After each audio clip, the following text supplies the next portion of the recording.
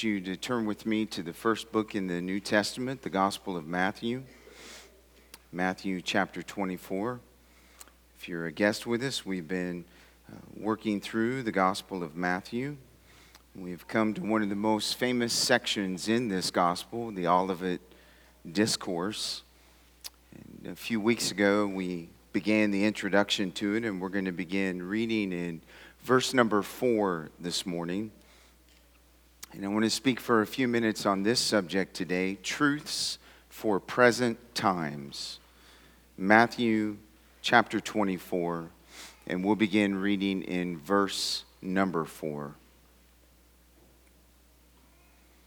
And this is what the Word of God says. And Jesus answered them, "See that no one leads you astray. For many will come in my name, saying, 'I am the Christ,' and they will lead many astray. And you will hear of wars and rumors of wars. See that you are not alarmed, for this must take place, but the end is not yet. For nation will rise against nation, and kingdom against kingdom. And there will be famines and earthquakes in various places. All these are but the beginning of the birth pains. Then they will deliver you up to tribulation and put you to death, and you will be hated by all nations for my name's sake. And then many will fall away and betray one another and hate one another. And many false prophets will arise and lead many astray. And because lawlessness will be increased, the love of many will grow cold. But the one who endures to the end will be saved. And this gospel of the kingdom will be proclaimed throughout the whole world as a testimony to all nations. And then the end will come." Anglican Bishop J.C. Ryle described this first section of Jesus' Olivet Discourse as truths for present times. And this title is fitting because the descriptions and instructions that Jesus gives his disciples in these verses are applicable to every generation. For Mark, in his account of this passage, records in Mark 13:37 that the instructions Jesus gives to his disciples, he says to all, so that they all would stay awake. And while Jesus was preparing his disciples at this time for Jerusalem's destruction, he was simultaneously preparing them as well as his disciples in all times for his return. For the events that Jesus describes in this first section of his discourse are the normal occurrences of the age between his first coming and his second coming. Every century has known false Christs, wars and rumors of wars, famines, earthquakes, and persecution. And as a result, Jesus intends for his followers to walk away from this text prepared for what will take place before his return. Now, the central message of Christ's discourse is a twofold admonition. First, Jesus is warning that before he returns, the world will become more and more hostile to God and to his people. And second, he is urging people to be prepared for his coming and for the judgments that are associated with it. And these two themes dominate the whole discourse. Now, Christ begins his discourse with a list of calamities that he likens to the labor pains that precede childbirth. The afflictions Christ delineates here are indeed like birth pains. At first, they are relatively mild and infrequent, but then they come in relentless waves, faster and harder as the time of delivery approaches. And though many of these disasters in varying degrees are present in our world now, and though they seem to be growing steadily worse and even more prevalent, just like labor pains, the end is not yet. For the afflictions that Christ outlines here closely parallel the judgments that John describes in Revelation chapter 6 through chapter 16, where an unprecedented time of affliction will culminate in the glorious return of the Lord Jesus Christ. Jesus described this era as a time of great tribulation, such as has not been from the beginning of the world until now, and no, and never will be. And when Christ finally returns at the end of those days of tribulation, no one will miss his coming, and no enemy will escape his retribution. As the great preacher Adrian Rogers said, this world is going to God. For the world in which you and I live this very moment is ripe for tribulation. Birth pains are already being felt. And while the present distresses may be premature labor pains, they nonetheless signify that the time for hard labor is rapidly approaching. And in light of the truths of this present time, Jesus gives us 4 reminders as he calls his disciples to remain faithful and to endure to the end of their lives. Would you notice with me, first of all, in verses 4 and 5, that Jesus says, do not be deceived. And Jesus answered them, see that no one leads you astray. For many will come in my name, saying, I am the Christ, and they will lead many astray.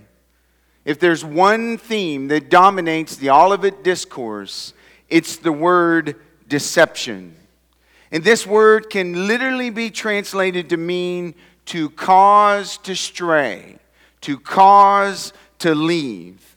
And you'll notice in verse 5 that Jesus reveals this danger of deception, saying, for many will come in my name, saying, I am the Christ, and they will lead many astray. Luke, in his account, records Jesus saying, for many will come in my name, saying, I am he, and the time is at hand. And then listen to what Jesus said at the end of that statement. Do not go after them. Do not be deceived by them. And with these words, Jesus is specifically warning his disciples and us about the danger of false Christs. There were false Christs or Messiahs before Jesus' time. And there have been false Christs at various other times throughout history, including many in our own day. But Jesus is teaching us in this text, as we approach his second coming, the number and the influence of false Christ will increase dramatically. And you'll notice in verse 5 that Jesus says that they will come in his name, and they will seek to usurp his title and his authority through their deception. Now, John, the beloved disciple of Jesus, expanded Jesus' message in these verses by warning the believers of his day that false Christs have already appeared. And this is what he wrote in 1 John chapter 2, verses 18 and 19. Children, it is the last hour. And as you have heard that Antichrist is coming, so now many Antichrists have come. Therefore we know that it is the last hour. They went out from us, but they were not of us. For if they had been of us, they would have continued with us. But they went out, that it might become plain that they all are not of us. And friends, these false Christs, these antichrists, they counterfeit Christ, and they twist and they tweak Christ's message. They diminish his deity. They degrade the value of his sacrifice on the cross, and they offer substitutes for the truth instead of the substance of the truth. And it's rampant even in our current day. We see these false gospels and we see these false Christs through political movements, through social activism and socialist causes, and through prosperity preaching. There is no shortage of false Christs, false teachers, and false gospels. And that's why Jesus' warning is so important to us this morning. As Jesus stated, many have been led astray. Many are being led astray. And many will be led astray. And the epitome of this false group will be the Antichrist himself, the ultimate false Messiah and deceiver. And just as Jesus Christ was righteousness incarnate, the Antichrist will be evil incarnate. In the book of Daniel, he is called the insolent king, skilled in intrigue, a self-willed tyrant who magnifies himself above every god and speaks monstrous evil against the one true and living God. The Apostle Paul called him the man of lawlessness and the son of destruction. And in the book of Revelation, he is simply called the beast. And it is significant that as Jesus begins his final discourse in the Gospel of Matthew, he begins with this subject and he shows us the seriousness of the threat of deception, the seriousness of the threat of false Christs and false gospels, by saying many will be led astray. There is a real danger of being deceived. But you'll notice in the text that Jesus doesn't just warn his disciples about being deceived. In verse number 4, he tells them how to avoid being deceived, saying, "See that no one leads you astray." The phrase "see that" can literally be translated, "keep your eyes open." Don't be gullible. Test those who claim to speak for God. Exercise godly discernment and wisdom to keep yourself from being deceived.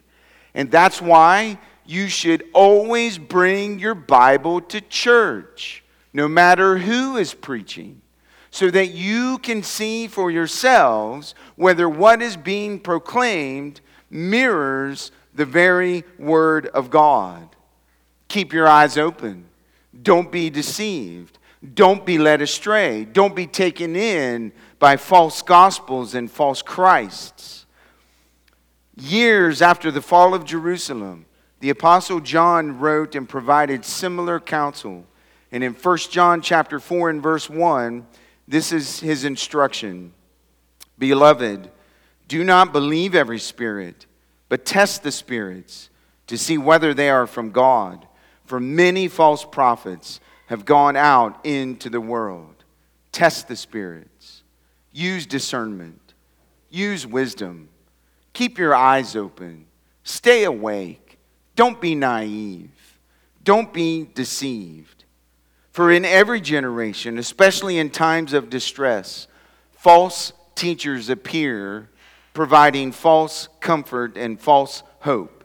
The prosperity gospel, which is a false gospel, says that if you have enough faith, everything will be well in your life.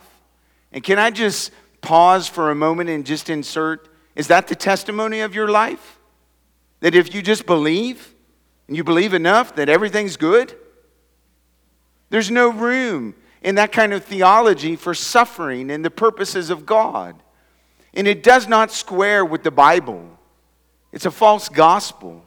The liberal gospel says all religions are equal. You just have to believe in something and be sincere. And whatever you believe in, that'll take you to heaven. And friends, that has consumed our culture. You can believe anything you want except saying that Jesus Christ is the exclusive way to heaven. We're surrounded by deception. We are surrounded by false teachers and false gospels. And as we move closer and closer to the return of Christ, this deception will only increase. And so I say to you today, dear brothers and sisters in Christ, do not be deceived.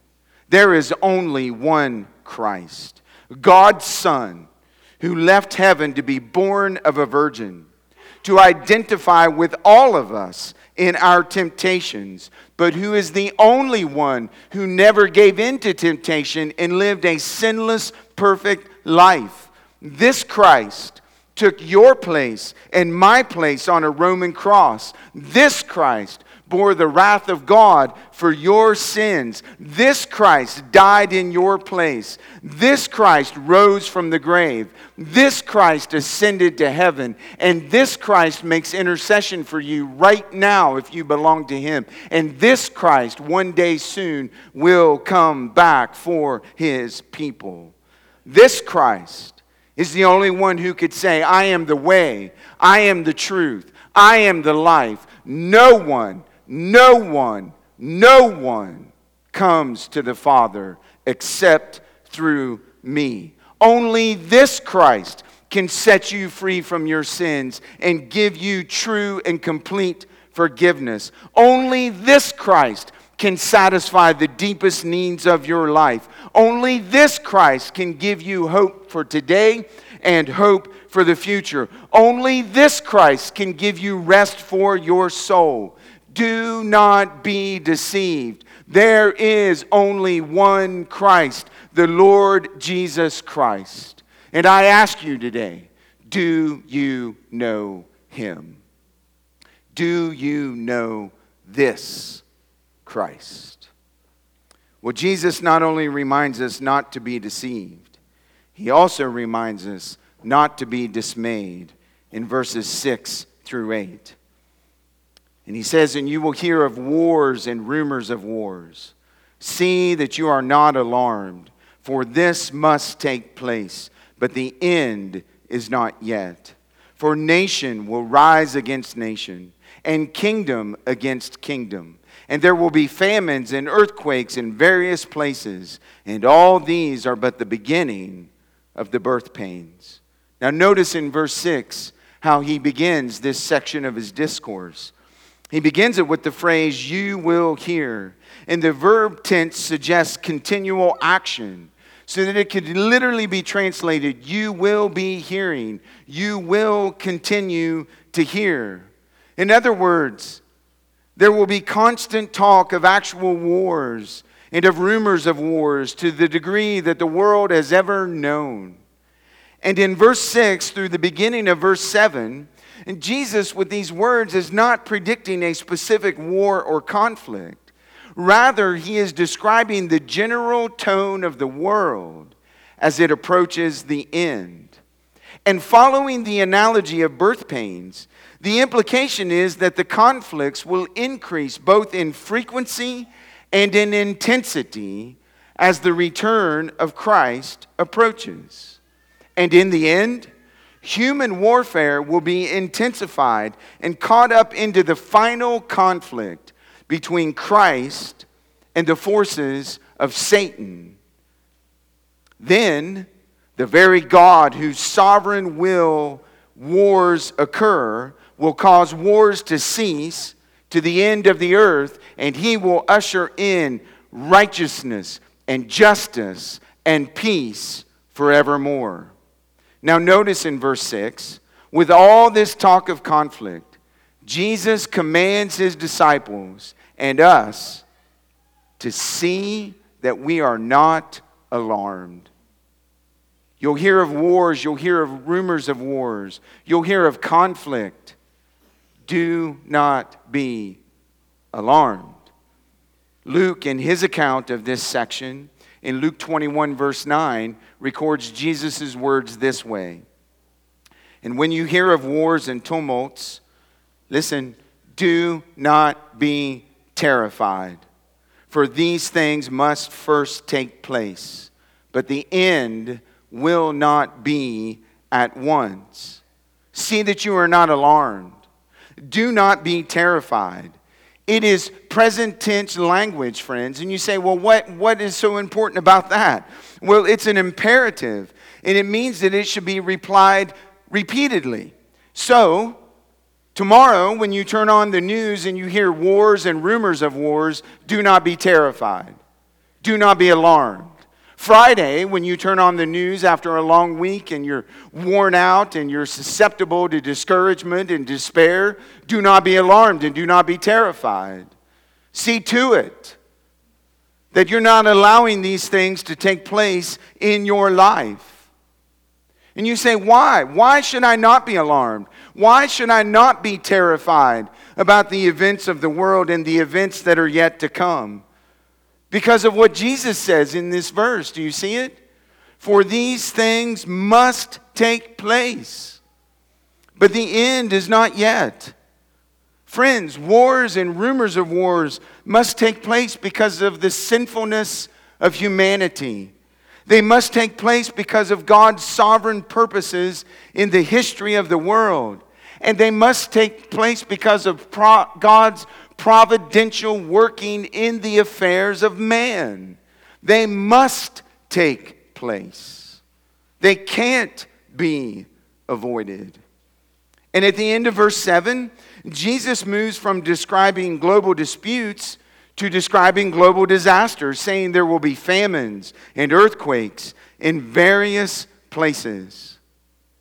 And all of these disasters and all of these disagreements will find their ultimate fulfillment and completion in Revelation chapter 6 through Revelation chapter 16, through the breaking of the seal judgments, the sounding of the trumpet judgments, and the outpouring of the bowls of God's wrath on the world.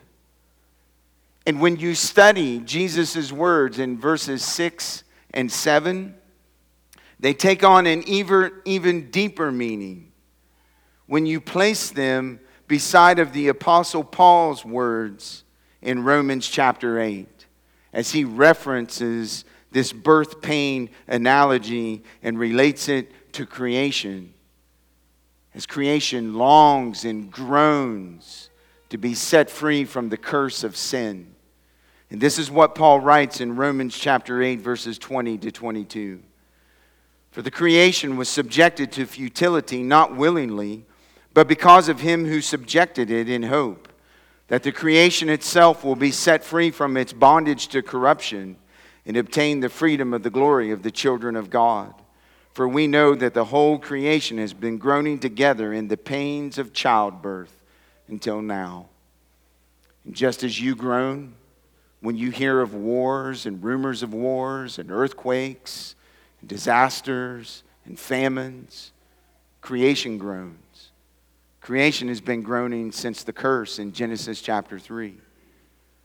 And one day, God promises that there will be a new heaven and a new earth where the curse will be no more. And as these wars and rumors of wars and these global disasters take place, you can imagine creation groaning and longing for that day just as you do.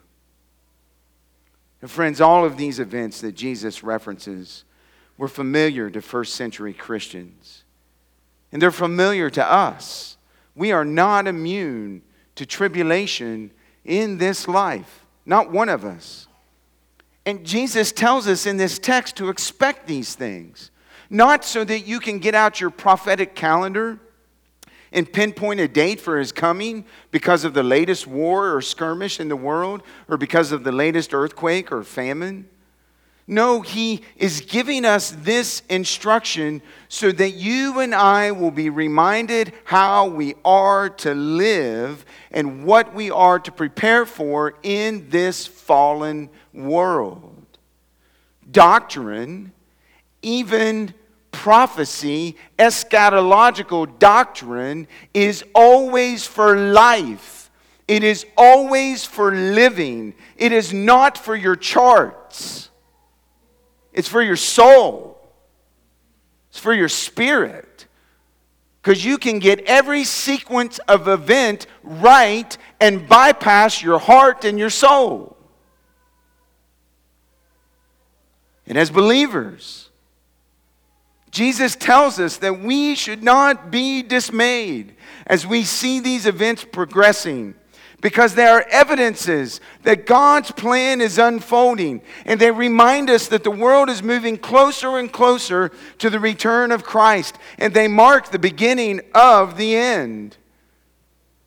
And so I exhort you, with all the encouragement I can muster this morning as your pastor, to remember that just as birth pains lead to something glorious, the birth of a child, these disasters, these global conflicts too are birth pains. And they also lead to something glorious, the return of our Savior, the Lord Jesus Christ. So do not be dismayed.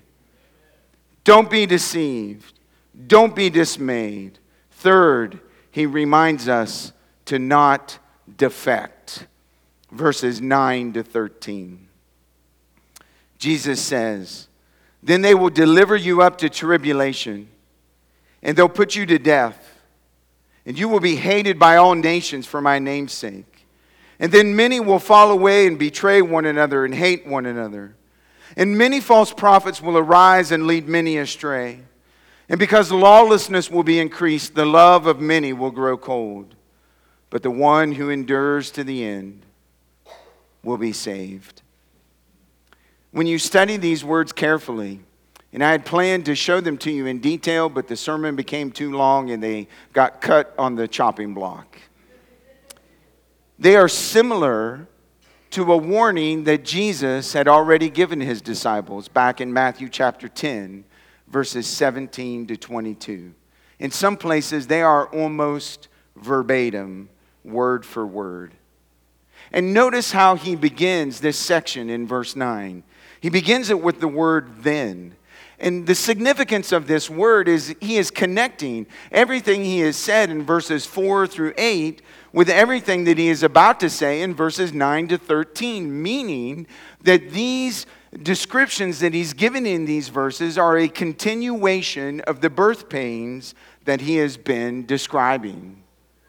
So in verse 9, Jesus prepares his followers for suffering, declaring with certainty that they will be delivered up to tribulation and put to death, and they will be hated by all nations.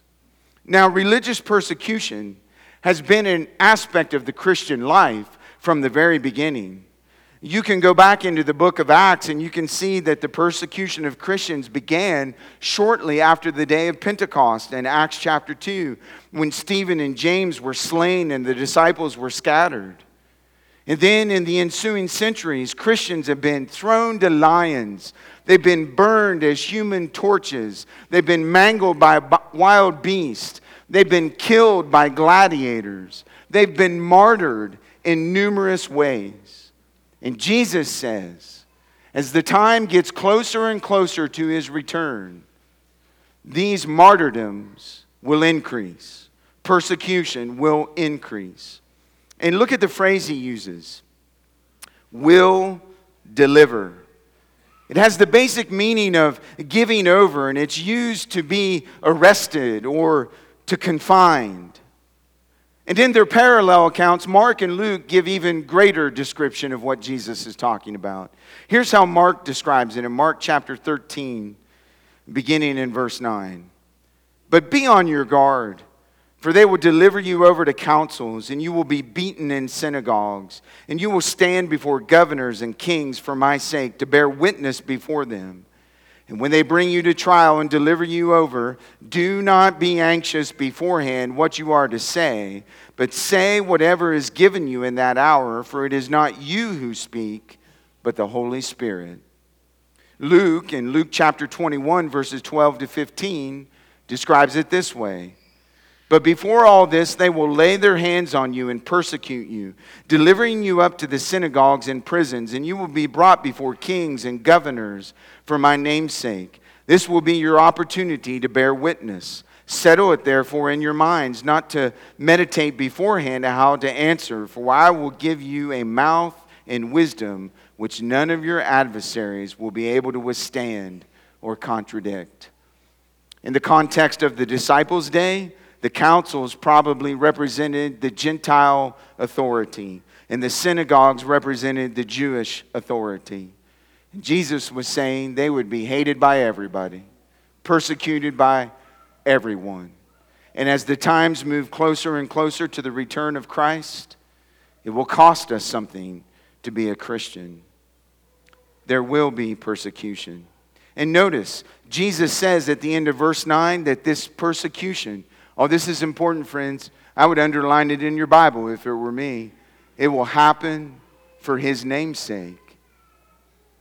It'll happen because you name the name of Christ. It'll happen because of the glory of Christ. One commentator described this phrase this way. He said, the persecution will not be directed so much against believers themselves as against God, whom they serve and represent. The unbelieving world will intensify its hatred of God, and because it cannot attack God, it will fiercely attack God's people. There will be persecution. Then in verse 10, under the pressure of the events of verse 9, Jesus says that many who profess to be believers will fall away. In the parable of the soils in Matthew chapter 13, Jesus taught his disciples that persecution will sift out true Christians from false Christians. He said in Matthew chapter 13, verses 20 to 21, as for what was sown on rocky ground, this is the one who hears the word and immediately receives it with joy. Yet he has no root in himself, but endures for a while. And when tribulation or persecution arises on the account of the word, immediately he falls away. Jesus predicted it. Persecution will sift the church between true and false Christians. John declares that those who fall away leave Christian fellowship, listen friends, because they were never really a part of it to begin with. 1 John 2:19 says, they went out from us, but they were not of us. For if they had been of us, they would have continued with us. But they went out that it might become plain that they all are not of us. People abandoned Christ's visible church because they were never a part of his invisible church. They forsake the family of God because they were never born into the family of God. And a person who turns their back on Jesus and refuses to suffer for his namesake was never a true believer to begin with. You can mark this down, friends. True believers will not defect. True believers will never reject Christ. They might disobey him, but they will never flat reject him. They reject him because they never knew him. Moreover, in verse 10, Jesus says many so-called believers will betray one another and hate one another. They won't just defect and leave the church. They'll betray their brothers and sisters in Christ. They will join in the persecution of the church. They will even persecute their own family members. Mark describes it this way in Mark 13:12, and brother will deliver brother over to death, and father his child, and children will rise against parents and have them put to death. Luke 21:16, you will be delivered up even by parents and brothers and relatives and friends, and some of you they will put to death. And you say, how could that be? How could family members turn on one another? And I would say to you this morning, you're already seeing it take place. You're seeing it in the new sexual revolution that is taking place, in the transgender movement, in the rise of homosexuality, where teenagers and college students and young children are turning their backs on how their parents are raising them and directing them and teaching them, and rising up in rebellion against them and rejecting the truth of God. I say to you, if you can't imagine how what is being described in Scripture could ever take place, your eyes are closed even now.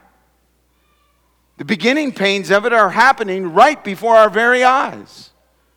And Jesus is teaching us as we move closer and closer to his return, this will only increase and become more violent and get worse.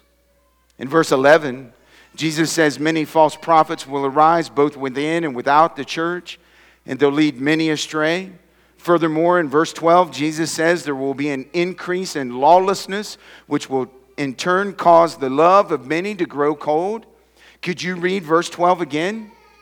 And could you apply it to what we've seen happen over the last 3 or 4 years in our world? A total increase of lawlessness that has led to a total dissipation of love.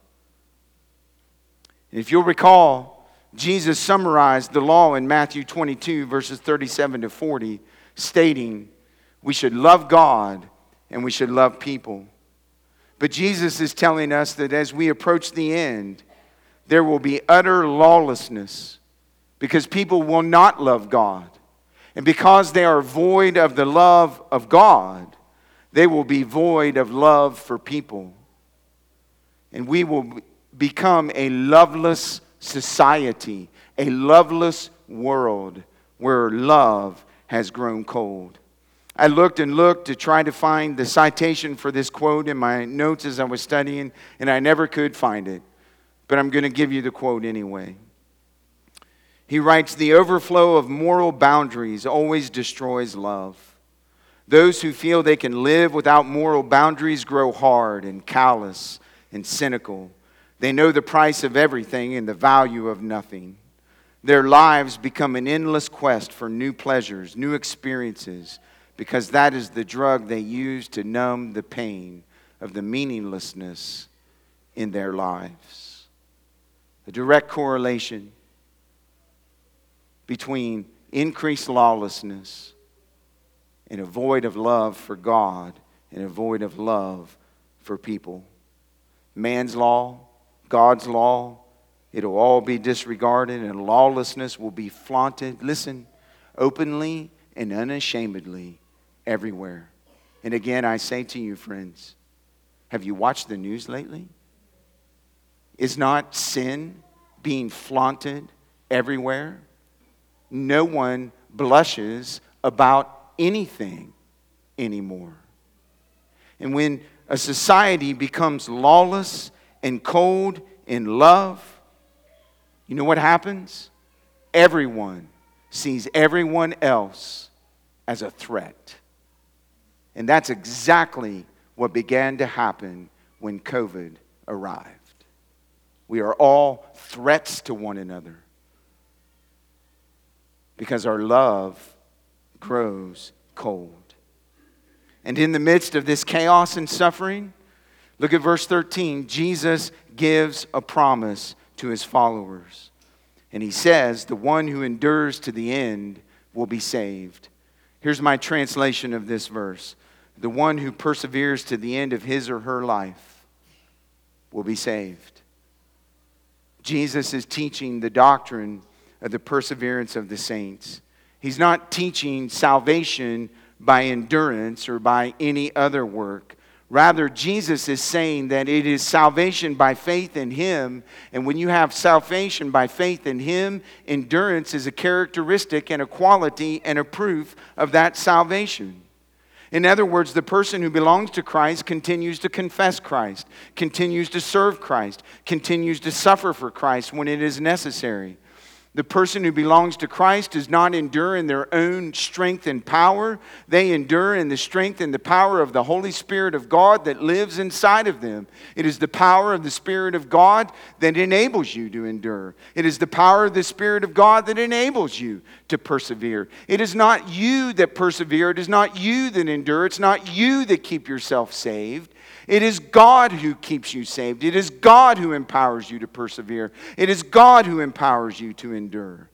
It is the very truth that the Apostle Paul began the book of Philippians with in Philippians chapter 1 and verse 6. And I am sure of this, that he who began a good work in you will bring it to completion at the day of Jesus Christ.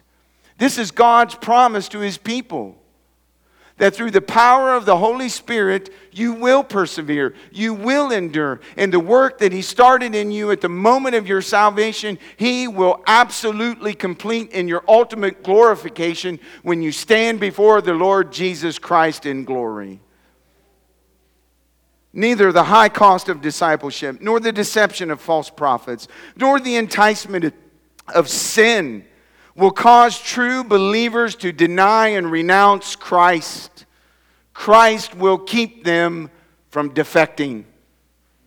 I love Luke's words on verse 13 of Matthew in Luke 21:18 and 19. But not a hair of your head will perish. And for some like me who can't afford to have one perish, that's encouraging. And he says, by your endurance, you will gain your life. Now you say to me, Pastor, I don't like it. I understand that. You don't have to like it. It's still truth, whether you like it or not.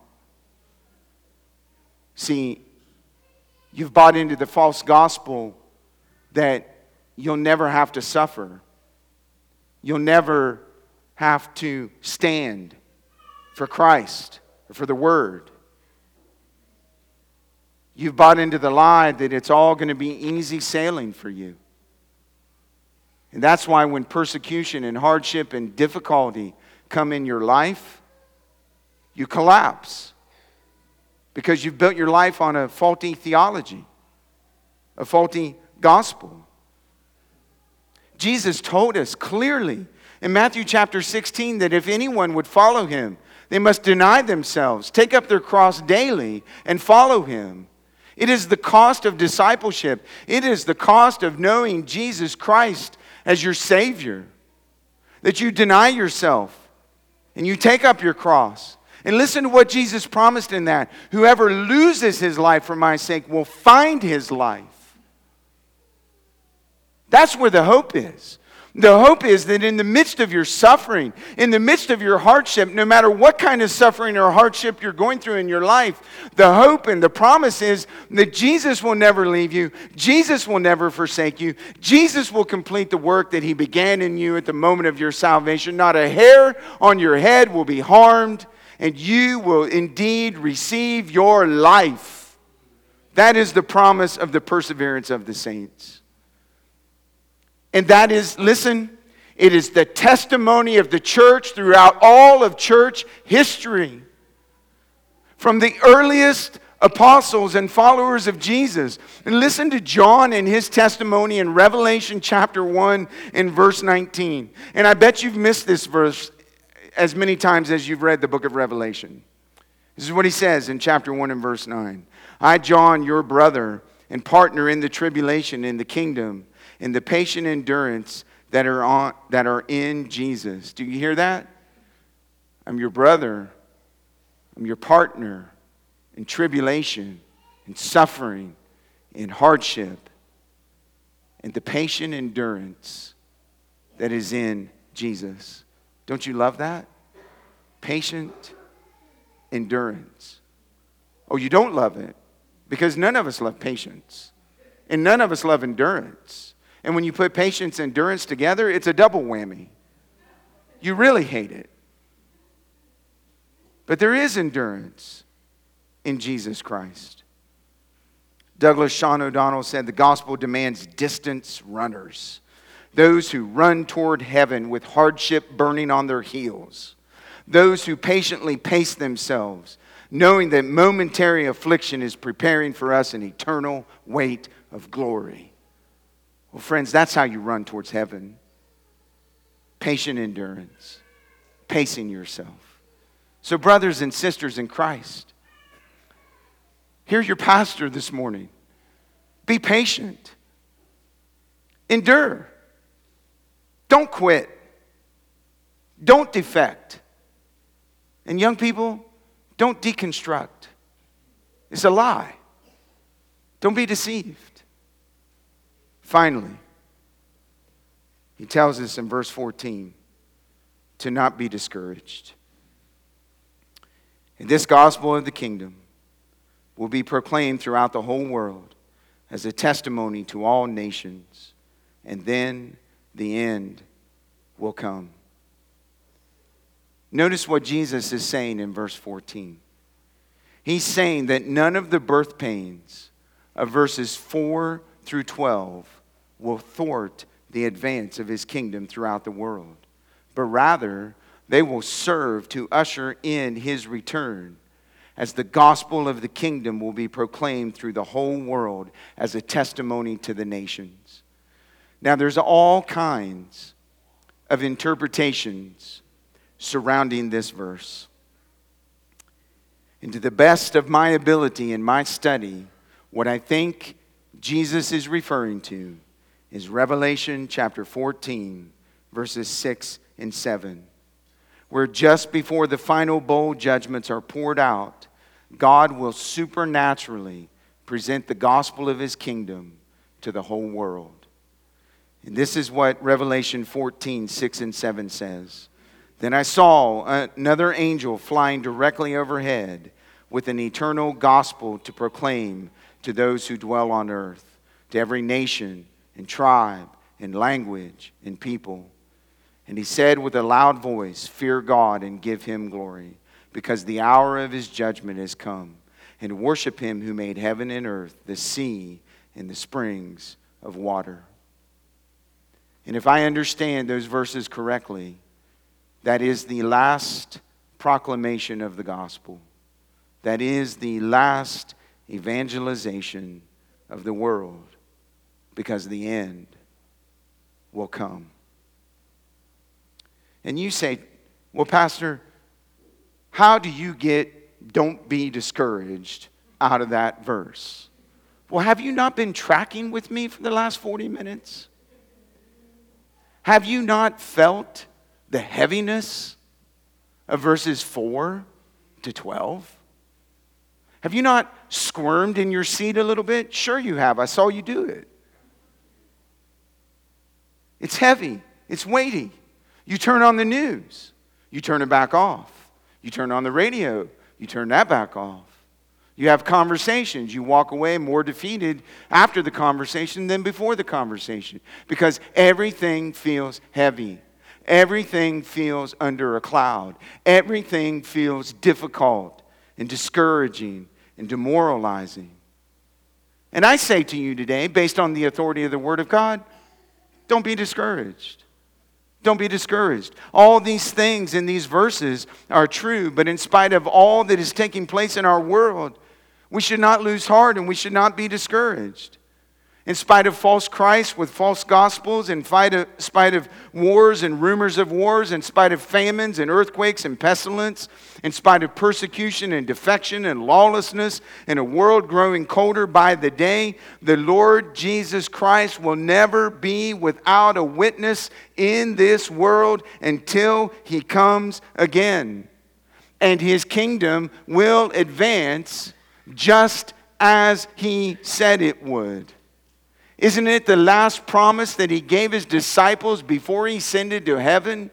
And lo, I will be with you always to the very end of the age, as you preach and proclaim the gospel.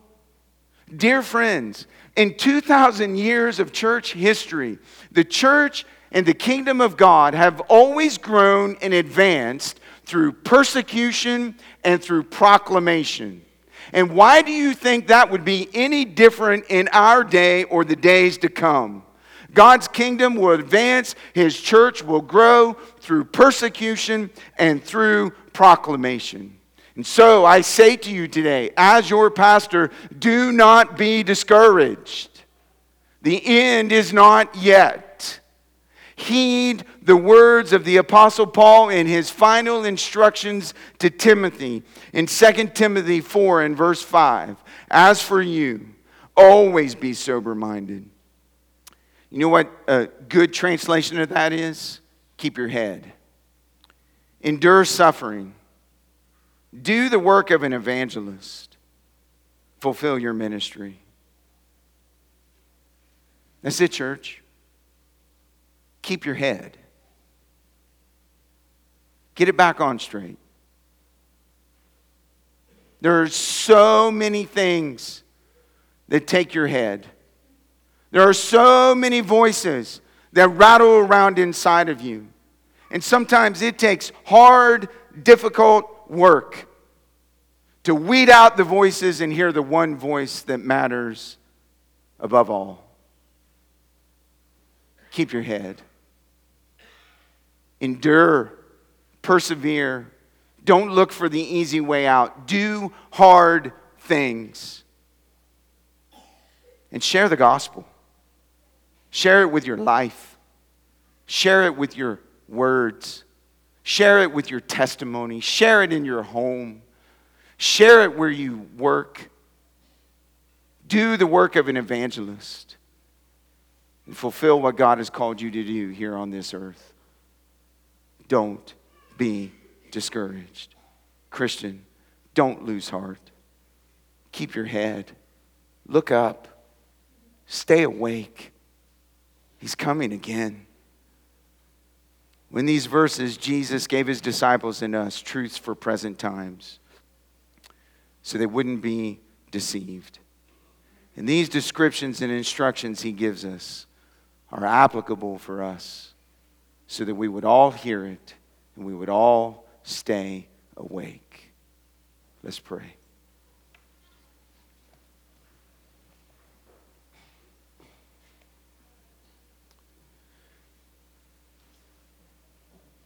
Thank you, God, for your word.